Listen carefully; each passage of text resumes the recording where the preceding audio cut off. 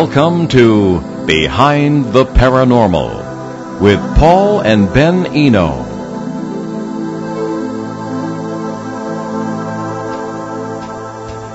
What is synchronicity? What would UFOs have to do with it? And do paranormal researchers tend to attract the attention of whatever phenomenon they are investigating? Hello and welcome to the 717th edition of Behind the Paranormal with Paul and Ben Eno. I'm Ben here on ON 1240 Radio, celebrating 70 years of broadcasting in New England's beautiful Blackstone Valley. And those candid questions came from my co-host, partner in the paranormal, and father, Paul. Well, today we welcome a guest with what we think is a very unusual approach to a common paranormal subject, and we welcome your calls and emails during the show. It's 800-449-1240 from anywhere in the U.S. or Canada, or if you'd like to send an email, it's paul@behindtheparanormal.com. Michael Cleland is an avid outdoorsman, illustrator, and UFO researcher. He has written extensively on the subject of alien abductions, synchronicities, and owls. His first-hand experiences with all three of these phenomena are the foundation for his research.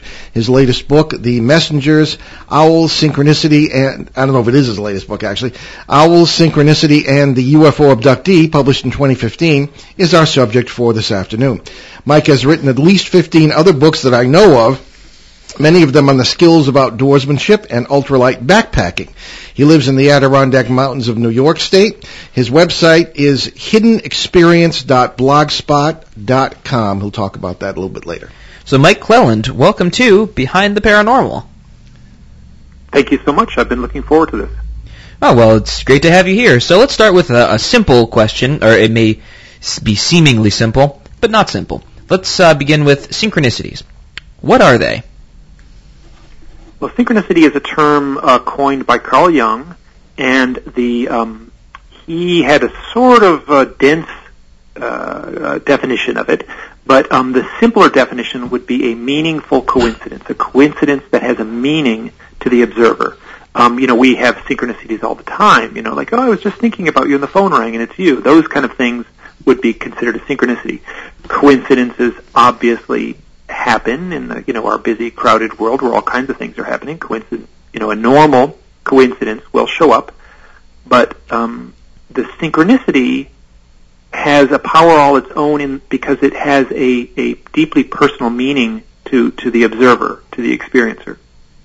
And oftentimes those kinds of synchronicities can change someone's life. That happens a lot where in my research world people will say, I had this funny thing happen. It changed my life. I had this one event at just the right time, at just the right moment. It seemed to. And they oftentimes will use the word magic or magical, like it was just a magical moment, and I recognized it right when it happened. So, what happened to you that got you to tie this in with UFOs and, of all things, owls? Well, so that's a big question, but so I had throughout my youth a handful of experiences. Youth, and up until I'm 55 now, up until I was around 30, I had a handful of events that very clearly implied some sort of UFO contact or some sort of UFO interaction. Sightings, missing time, and then on one occasion I actually woke up in the middle of the night and saw 5 gray beings out my window in the yard and promptly felt this urge, or sort of a voice in my head said, now is the time to shut down, and now is the time to put my head on the pillow and shut down, and that's exactly what I did. So I had that in the background. I recognized the implications, but I was not going to go there. I was denying it. I was not going to go there. And then in 2006, 11 years ago now, I was camping, and I had an experience twice within a week of confronting owls. Owls just showed up in and I'll use the word magical, seemingly kind of magical way, flew around me and my friend, sat near us, landed on the trees near us, both times at sunset, 2 different places, and I'm convinced they were the same 3 owls. And connected to that story were so many meaningful coincidences, synchronicities connected to that event. And it in the moment that I saw those owls, I felt a very strong voice in my head say this has something to do with the UFOs. So I started looking into my own UFO experiences, and it was the owls that kind of forced me to do that. You look up, just do a simple Google search on the owls and their totem lore and their spiritual meaning. It'll say there's all kinds of divergent information, but the core of it is look within. There's a message being delivered. So I took that message, which I very clearly had as a voice saying, this has something to do with UFOs, and I started looking into my own experience, and also spoke with a lot of researchers and experiencers, and always asked the question, have you ever had any odd owl experiences? And what has happened is, I've been collecting these stories. Now, it's not 100% of the people, but it's enough that there's a very real pattern. And I've collected and archived and tried to make sense out of the stories and what they might mean. Interesting. Actually, excuse me, Mike, I want to read something this is what drew my attention to you, and it was an amazing book review written about you and the particular book, Messengers, by Nick Redfern. Now, Nick is a frequent guest on the show. He's a dear friend of ours, and Nick is one of the most respected and sensible people in this field. Here's part of what he wrote about you in your book. Quote, I get a strong sense that Mike was guided to write this by the UFO intelligence, and I think the reader will get that. This is the first time I have seen this level of both a book and its author being inextricably linked to the phenomenon itself since Strieber and Communion, referring, of course, to Whitley Strieber. Communion, which is a book and a film, was clearly more than just a book. I believe the phenomenon intended it to be written, published, and read on a large scale. I think Mike's book is another example of this. That is very high praise, Mike. Can you talk about being what Nick calls, quote, inextricably linked to the phenomenon itself, unquote? I think, or maybe he began to do that with Ben's question. Well, is it me or is it the owls that are inextricably linked? Is that what's the so that and I also have to say that I kind of when I read that what Nick had written and I had worked with him a little bit, he had read an initial draft of the book, and I said, Nick, I'm just running into some problems with flow. Can you give me some help? He was very helpful with some very pragmatic, just editing help, and then that's something he shared with me. That was remarkable for me to. But yes, so I agree. I feel daunted by that kind of praise. But so this Owl Book project fell together in a way that played out in a cloud of synchronicities. I am not exaggerating. I would be working on the book and I would say, this chapter just isn't working. I need to sum it up. I need a better example or something. And then I would get up the next morning and there would be an email, and I would open the email and it would be someone with an owl story. Now, I'm at a point now where anyone in the world who has had an experience with both a UFO and an owl will somehow find me, because I'm one or two mouse clicks away. If you Google UFOs and owls, my name is the first thing that comes up, and then the next 15 after that is all related to me. So people are going to search me out and get that information to me.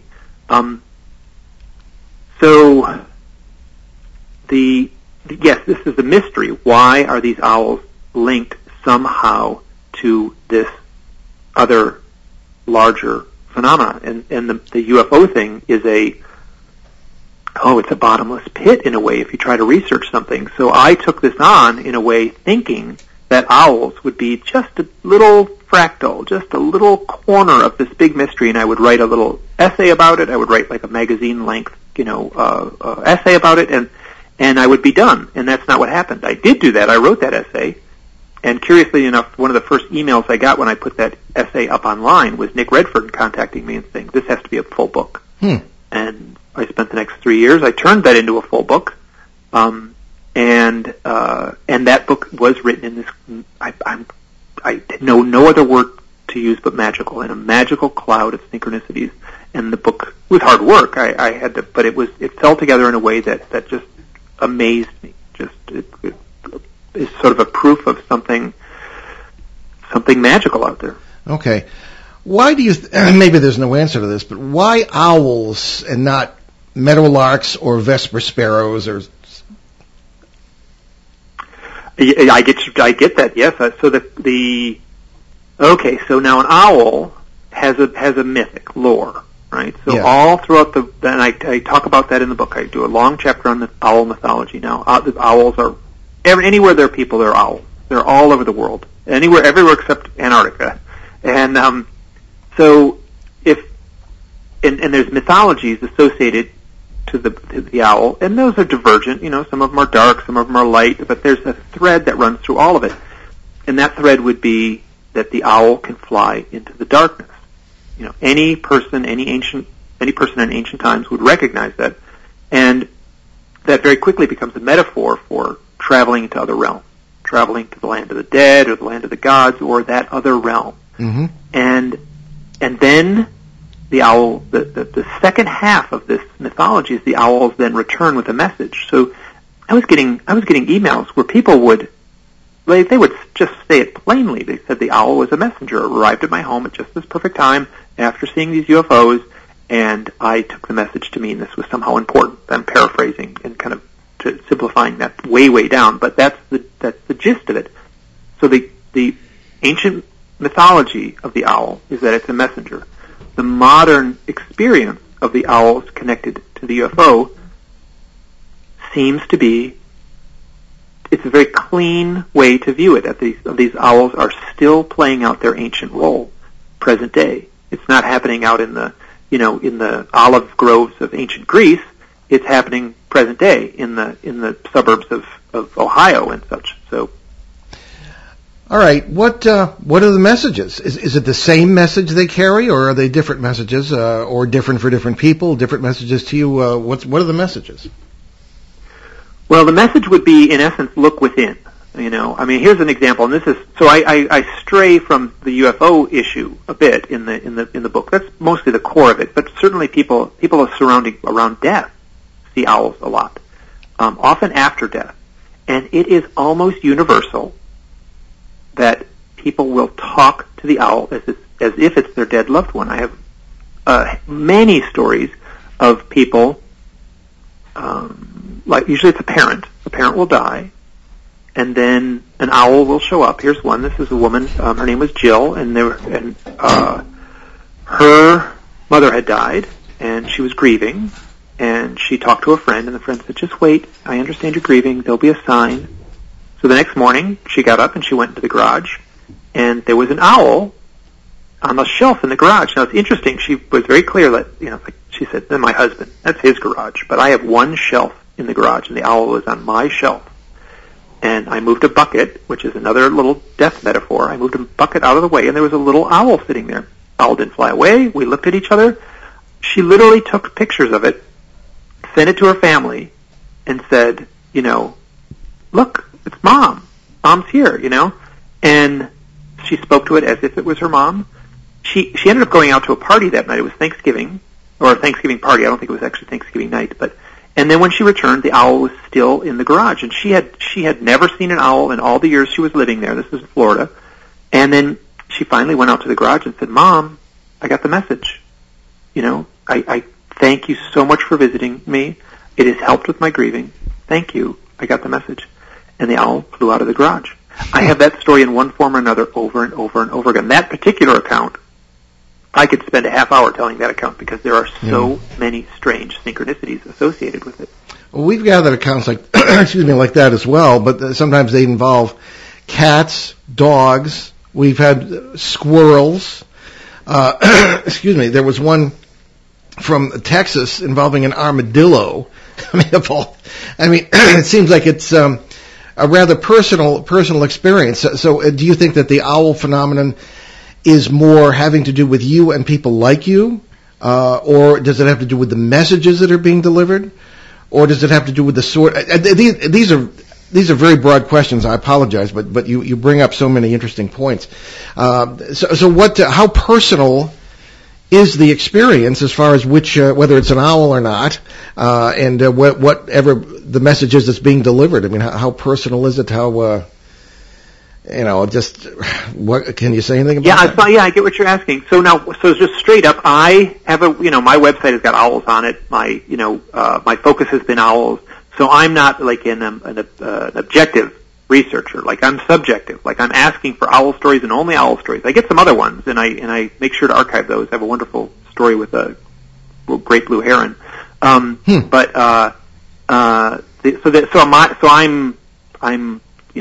purposely limiting my scope of inquiry by asking only owl questions and getting only owl answers in a way. So yes, I'm quite certain those show up. And I had an amazing experience when my mom died, where a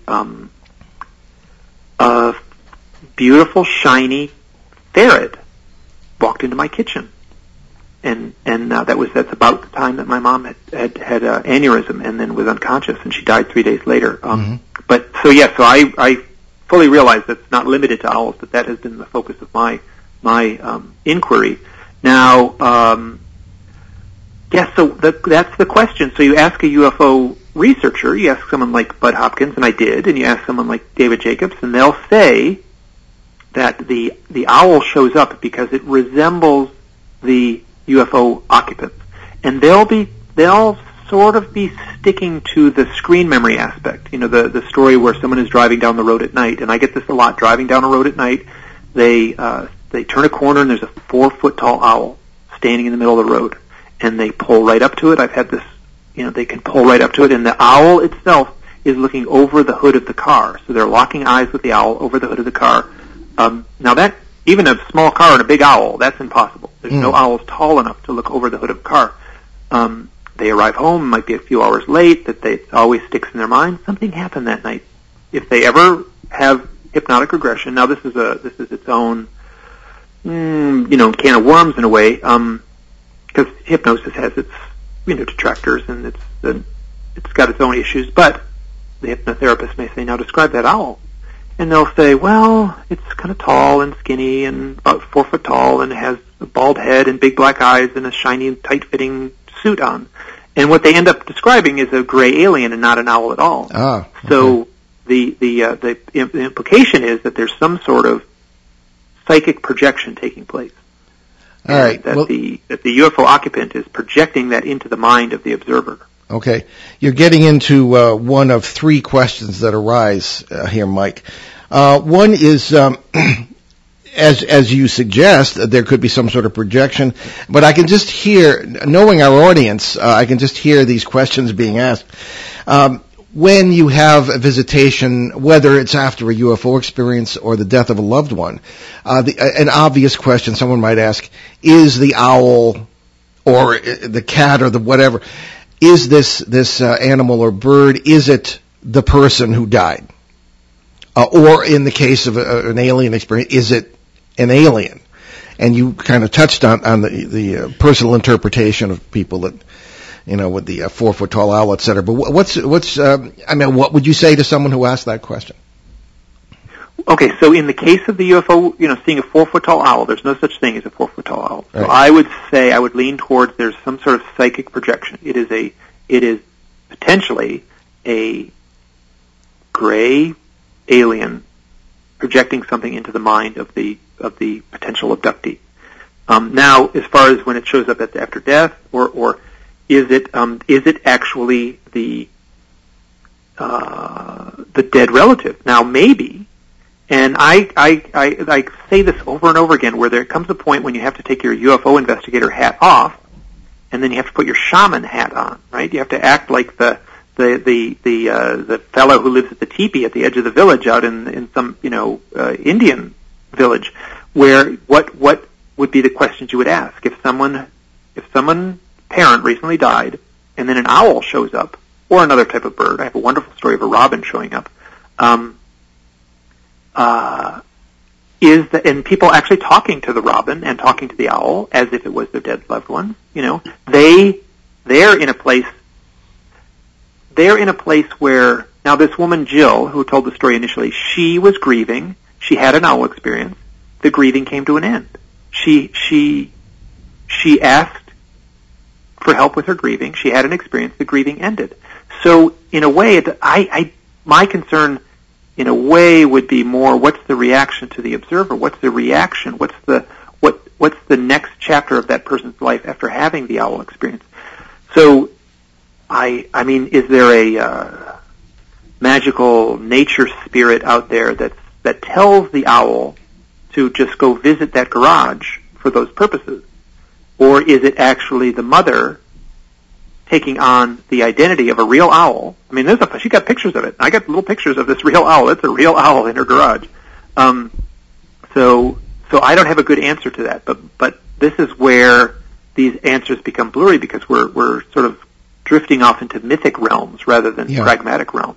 Yeah, I'm thinking of the owl of Athena, in Greek, Bubo. Greek mythology. Bubo, yeah, which is actually Bubo, owl and actually in Bubo Greek. is a species, or it's one of the Latin terms you would use when describing. There's several families of owl, and Bubo is one of them. Yeah. Yeah, that's right. It's Latin too. Yeah. Okay. Did you have a question, man? No. Okay, because I want to move on to another one. Melding things now, in the forges of my mind. Okay. The more skeptical among us might say, despite the positive outcomes of these experiences which you've described, ending the grief, things of this kind, coming to terms, reaching closure at the hands or perhaps the claws of owls and other creatures. As valid as that might be for some, others might ask, Mike, is this a sort of form of pareidolia? Is this something that you happen to see a creature or a number or whatever the case may be, and it has meaning for you, touches you in some way, but is really completely archetypal or even coincidental, and is not any sort of intentional activity by the owl or any other form of life behind that? You see what I'm saying? I mean, is it a coincidence that does good for people and is not really intended? Yeah, and I struggle with that, because I get a lot of reports where, like, I saw an owl, it was really neat, and I'm like, well, that's just an owl. Now, and then here's a story that was shared to me from Jacques Vallée. I had a chance to exchange some letters with him, and I asked him for the same question I asked a lot of researchers. I said, have you had any experiences in your files, any events involving owls? And he said, yes. He had an interesting one where a car was driving down the road, and an owl plopped out of the sky and landed and flopped around in the road like it was injured. So the car had to come to a complete stop because there was an owl there in the middle of the road, and these occupants of the car looked up, and there was a hovering UFO, a flying disc right above them. So he speculated that there was something about the energy source of the UFO itself that disrupted or confused or made the owl unable to fly, and simply it plopped out of the sky and landed on the road in front of that car. So that's as far as he could go in his speculation. I'm unclear. That seems valid. But so here's an event where a car came to a complete stop in the presence of a UFO with an owl flopping around in the road in front of him. And what he was describing certainly sounded like a real owl and not a 4-foot-tall screen memory. Yeah. It's funny when we're coming to our break, but I have another question on the other side of the break. But I remember when I was growing up, and we were in a suburb of Hartford, Connecticut. My mother and I lived. My father had passed away, and we were. Whenever there would be an owl, she would get all frightened and say, "Oh my goodness, that means somebody's going to die." And even as a kid, I said, well, first of all, how come there's anybody alive in the woods or on a farm? Because there are nothing but owls. Why would that be the case? And people are, in human communities, people are dying all the time anyway. So, I thought that was from what you've said, a sort of an odd carryover or mistranslation, as it were, of, the owl as a messenger of the gods or something of this kind, that at least I grew up with, because folklore can get, weighed down with baggage and can lose something in translation as the ages go by. So I just thought that was really kind of an odd and that's still around. That folklore is still around, especially in the Southwest native traditions, in the desert plains, in the deserts and plains of the Southwest United States. Those tribes have a very dark and sinister view of the owl. They're frightened of it. The owl is a harbinger of doom. You see an owl, it is bad luck.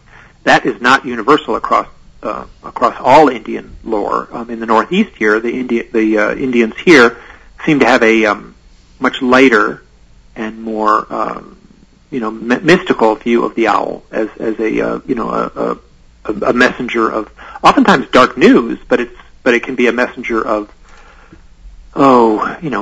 insight and mystical meanings. Okay.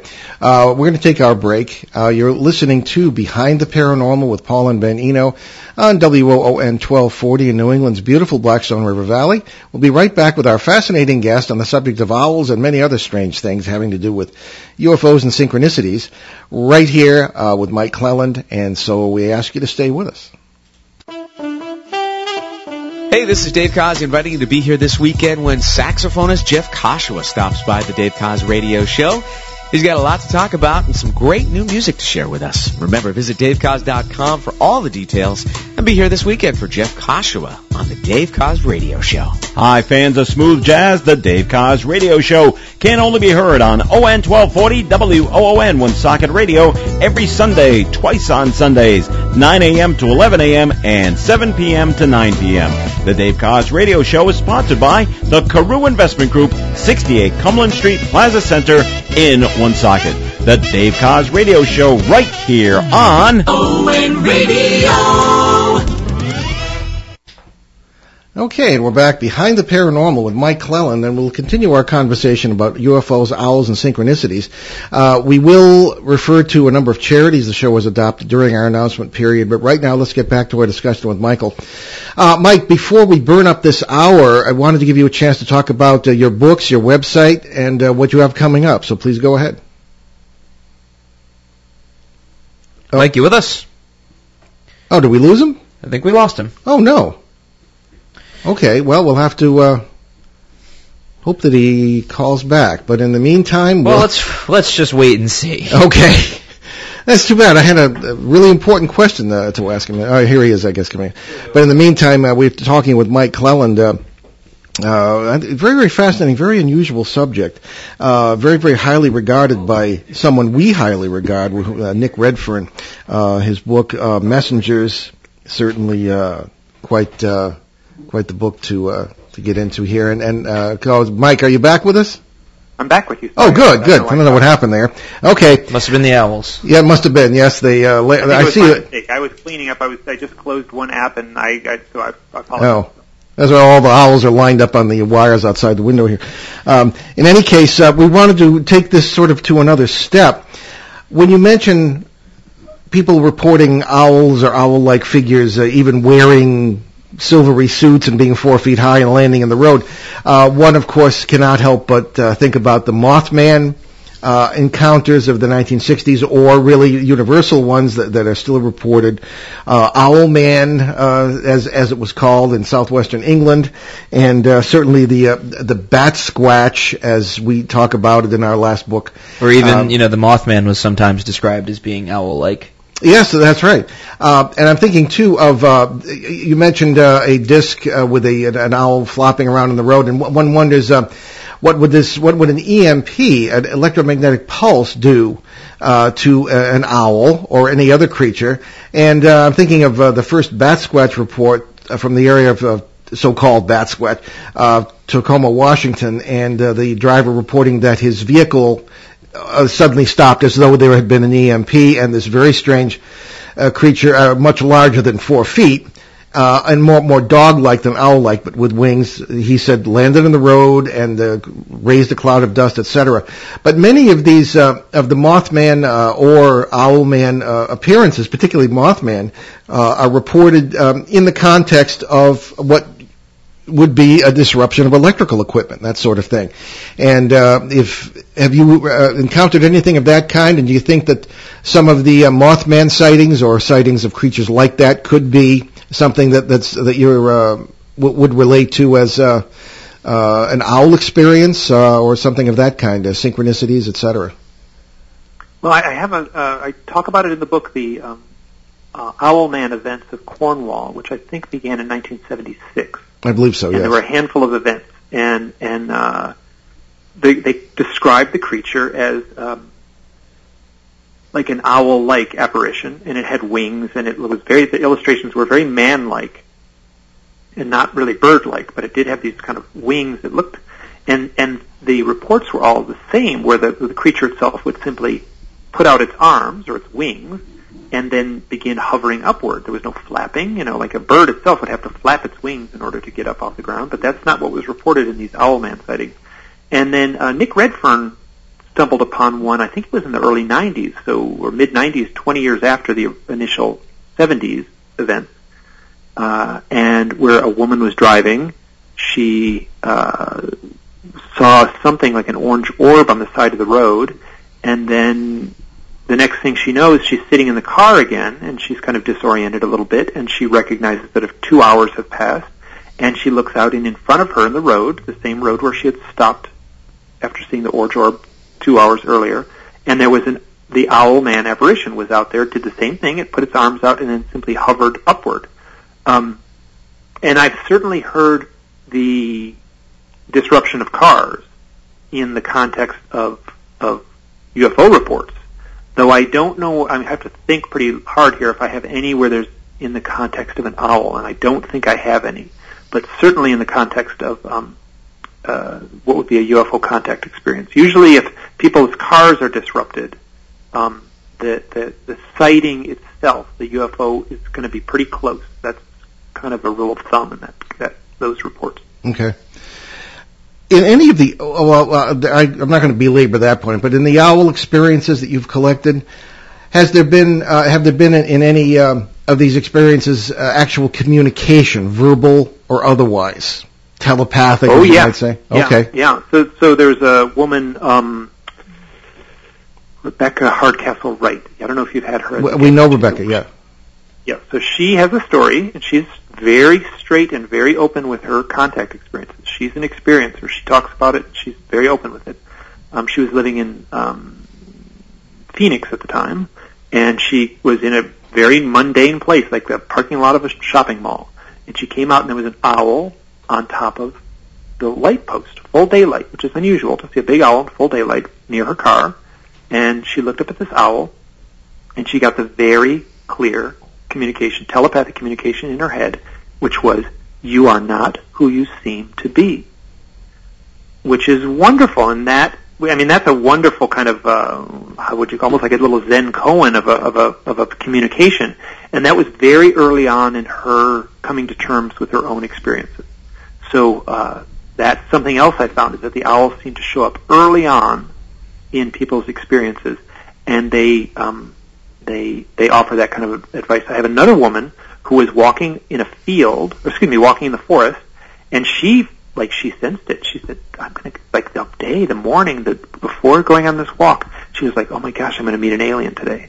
She has also had contact experiences. Her name is Karis, and she felt like she was asked to leave the trail, and she stepped off the trail, and she kind of walked into the woods a little bit, and then there was a rock there, and she felt like she was being told to sit on the rock, and there was a little voice in her head that, no, not there, a little over there, right here. And she sat there for a little bit, and it was a pleasant afternoon, and then she noticed she was lined up perfectly, just the way the tunnel of leaves and the trees were around her, lined up perfectly to be staring eye to eye with an owl. It was on the other side of a little gully. It wasn't very close. She was a little frightened, and she had the telepathic communication in her head. She said she had been doing research on fairies at the time, and she basically asked this owl, said, "Are you a fairy or are you an alien?" And the owl replied, "Why can't I be both? Ah. You're both." Really? So, yeah, so it's very funny. And so she then, it got very kind of mystical, and she she struggled to talk about all the communication. I have it all archived, but that little line I thought was so wonderful. She asked, "Are you a fairy or an alien?" And then it replied, "Why can't I be both? You're both." So, the message to broaden. So yes, there has been some communication like that. Yeah, very interesting. Before we move on, I want to do when you dropped off the radar here for a minute there, Mike. We were just asking before we burned up this hour to give you a chance to talk about your books and your website and what other projects you have cooking. So go right ahead. Well, and earlier on you said I had written, I can't remember what you called, 18 books. That's not true. 15, I've written a couple other books, yes. But I've certainly done illustrations in all those books. Oh, I'm sorry, okay. I'm a professional illustrator, yes. So, the Owl book, The Messengers, was a huge, big, important, powerful part of my life, and it really has changed the tenor and flavor of my life, taking on this kind of research. It's been remarkable. It's been so rewarding in the sense that people are now reaching out to me and sharing their stories, and I'm the recipient of these stories, and I feel like I have a strong responsibility to take those stories and those accounts very seriously. So I've been trying to archive them and make sure that they are documented. And I'm a month away or so. I'm not going to put it here on the desk. Hopefully very soon we'll be publishing a follow-up book called Stories from the Messengers. It's a companion book. And the challenge with the Messengers is it's almost 400 pages long, and there are a lot of stories in there. And all of those stories needed to be boiled down to just the key component that was important for the chapter. So you talk to someone for 4 hours, and you put 3 sentences in the book. That broke my heart. Yep. Yeah, that really broke my heart. So the second book, this follow-up book, this companion book, is allowing to tell these longer stories more completely. And so that's what's on my table right now, and that's what I was working on this morning just before we started talking. And I'm very happy and proud of the way the book is shaping up, and hopefully within the next month or so it'll be out and available. Okay, let us know. It'll also be published by Richard Dolman. Excellent. Yeah, we know Richard too. Let us know when that's available. We'll have you back on. Now, Mike, one of the questions we always ask people is, how do you know about the legitimacy of these experiences? In other words, people have experiences, interpret them in a certain way. How do we know that at least some of the owl phenomena you have reported or collected is not a trickster phenomenon? Because going back through mythology, there are all these great people and beings helping us out, but there were also tricksters, parasites, negative entities trying to mislead. I mean, how would you know even if this could be some sort of a trickster phenomenon, at least in some cases? And have you read the answer is I don't. What I do know is I've had my own owl experiences. When I was initially looking into this, like back in 2006 when I saw the first set of owls, the next few years were like off the charts as far as how many owls I was seeing. I was seeing them all the time. It felt like the message being delivered was, you got to look into this. Like, you cannot deny this anymore. It was so, people would hike with me and go walk around with me, and they were shocked at what was going on in my life. And so I have that as a foundation in my own life experience. And then I'm very cautious not to really publish any one-offs, right? So if there's one story about an owl that doesn't really match any other stories, I'll be careful. Either I'll say it very clearly that it's a one-off, or I won't publish it. Okay. And then, so I'm just seeing is the patterns. I'm seeing these patterns showing up, and the patterns are so consistent that I'm convinced that there's something going on.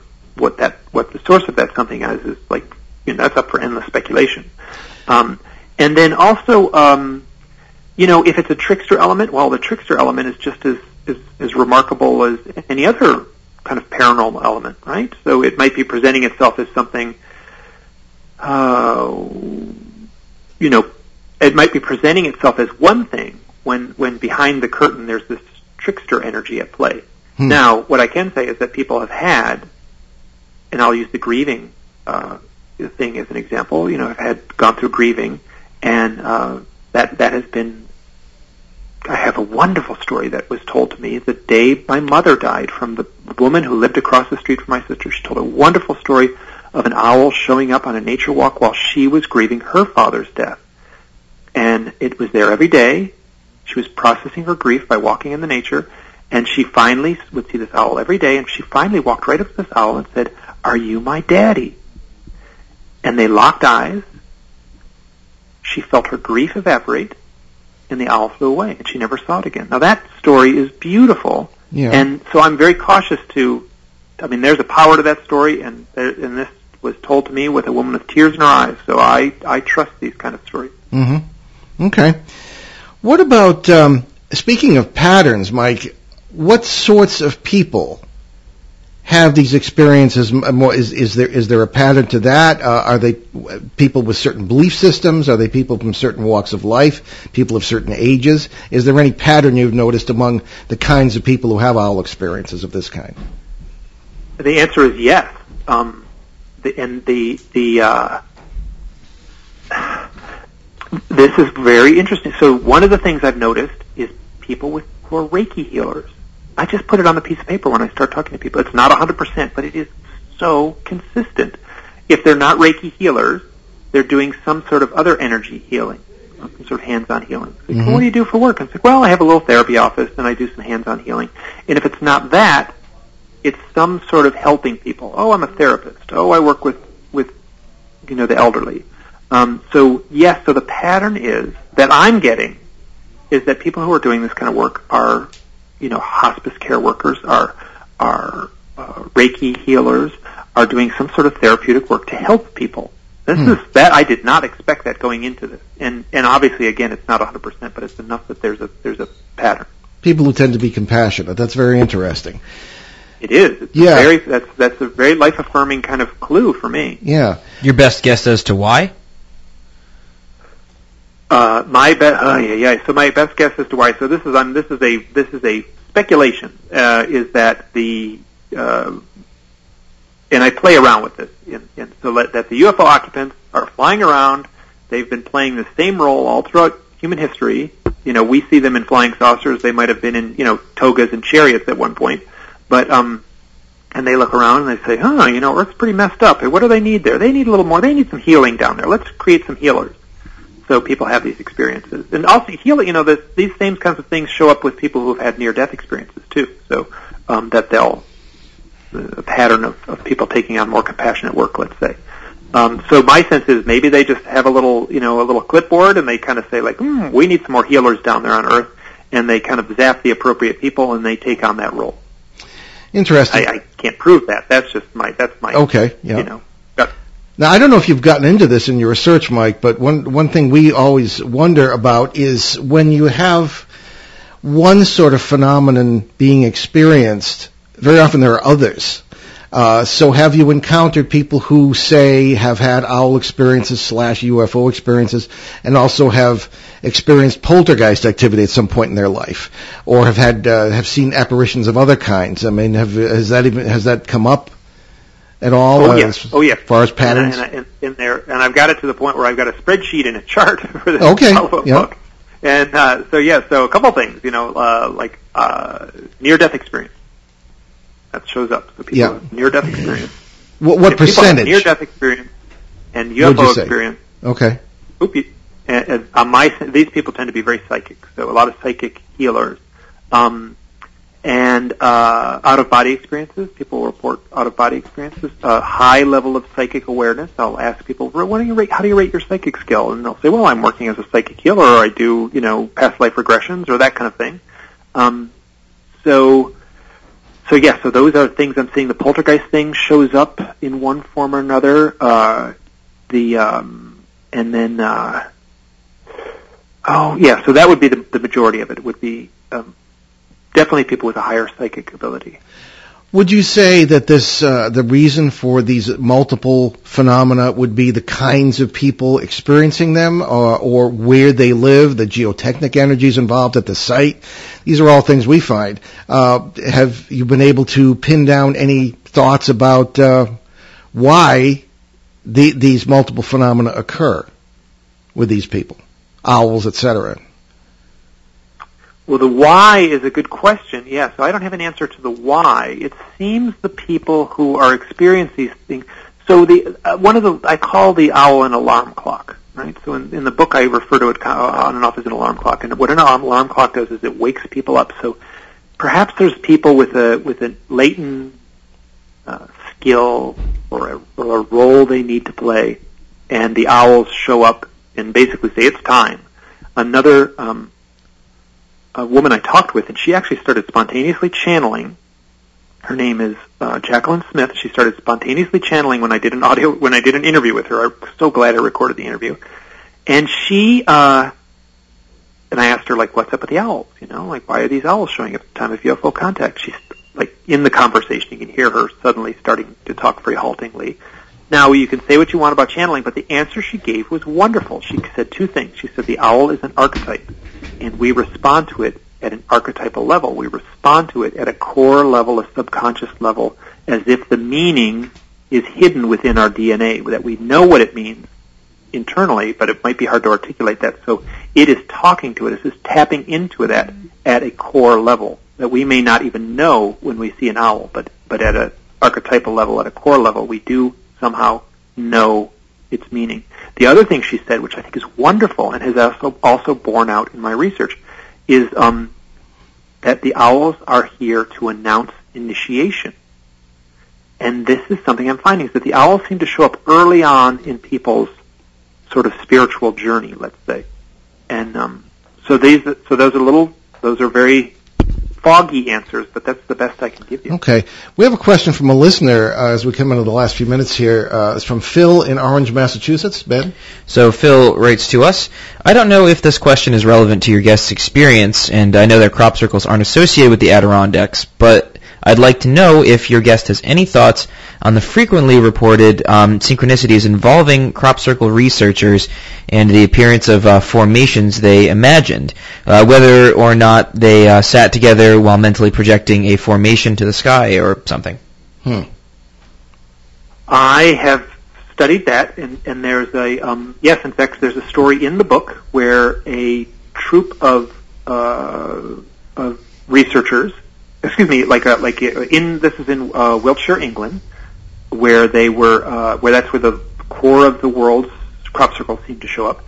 The crop circle tour, they were being led by Barbara Lamb, and they were out there wanting to see crop circles, and they had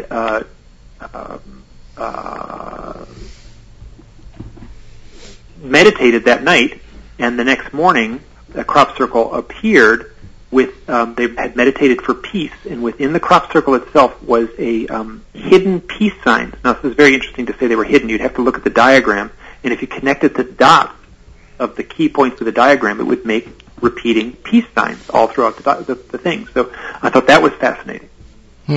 Okay. Getting back to the owls, have you encountered people in your research who were frightened by their owl experience? Yes, and I'm very clear about that. Yeah, and I yes, some people see the owls as a dark, and I am painting this because of the majority of the reports are very mystical and magical and buoyant and that. But certainly yes, people have had some very frightening experiences with owls.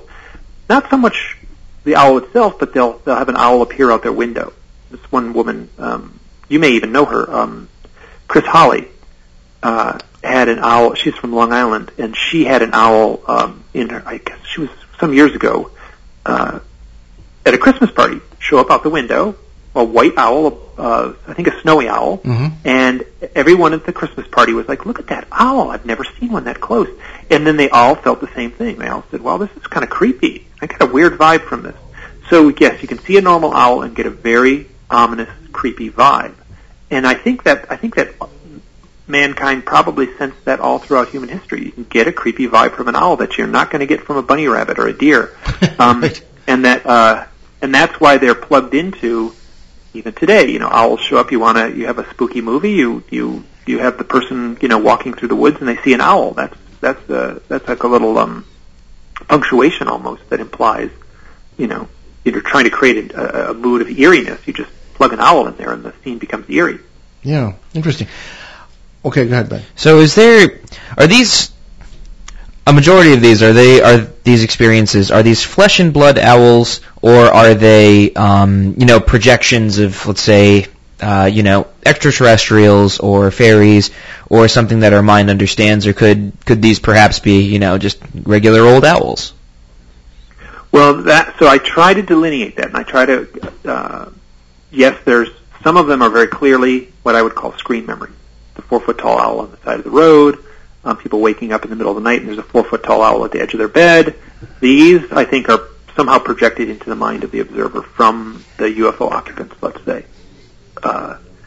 Then there's the owls that are very small. They're owl-sized. They're 10 or 12 inches tall. They're sitting on a branch outside the window. When someone comes home from people arriving home after a UFO contact experience, like, I had missing time. I got home and there was an owl right next to the porch as I walked into the house. And they describe what's a very small, owl-sized owl.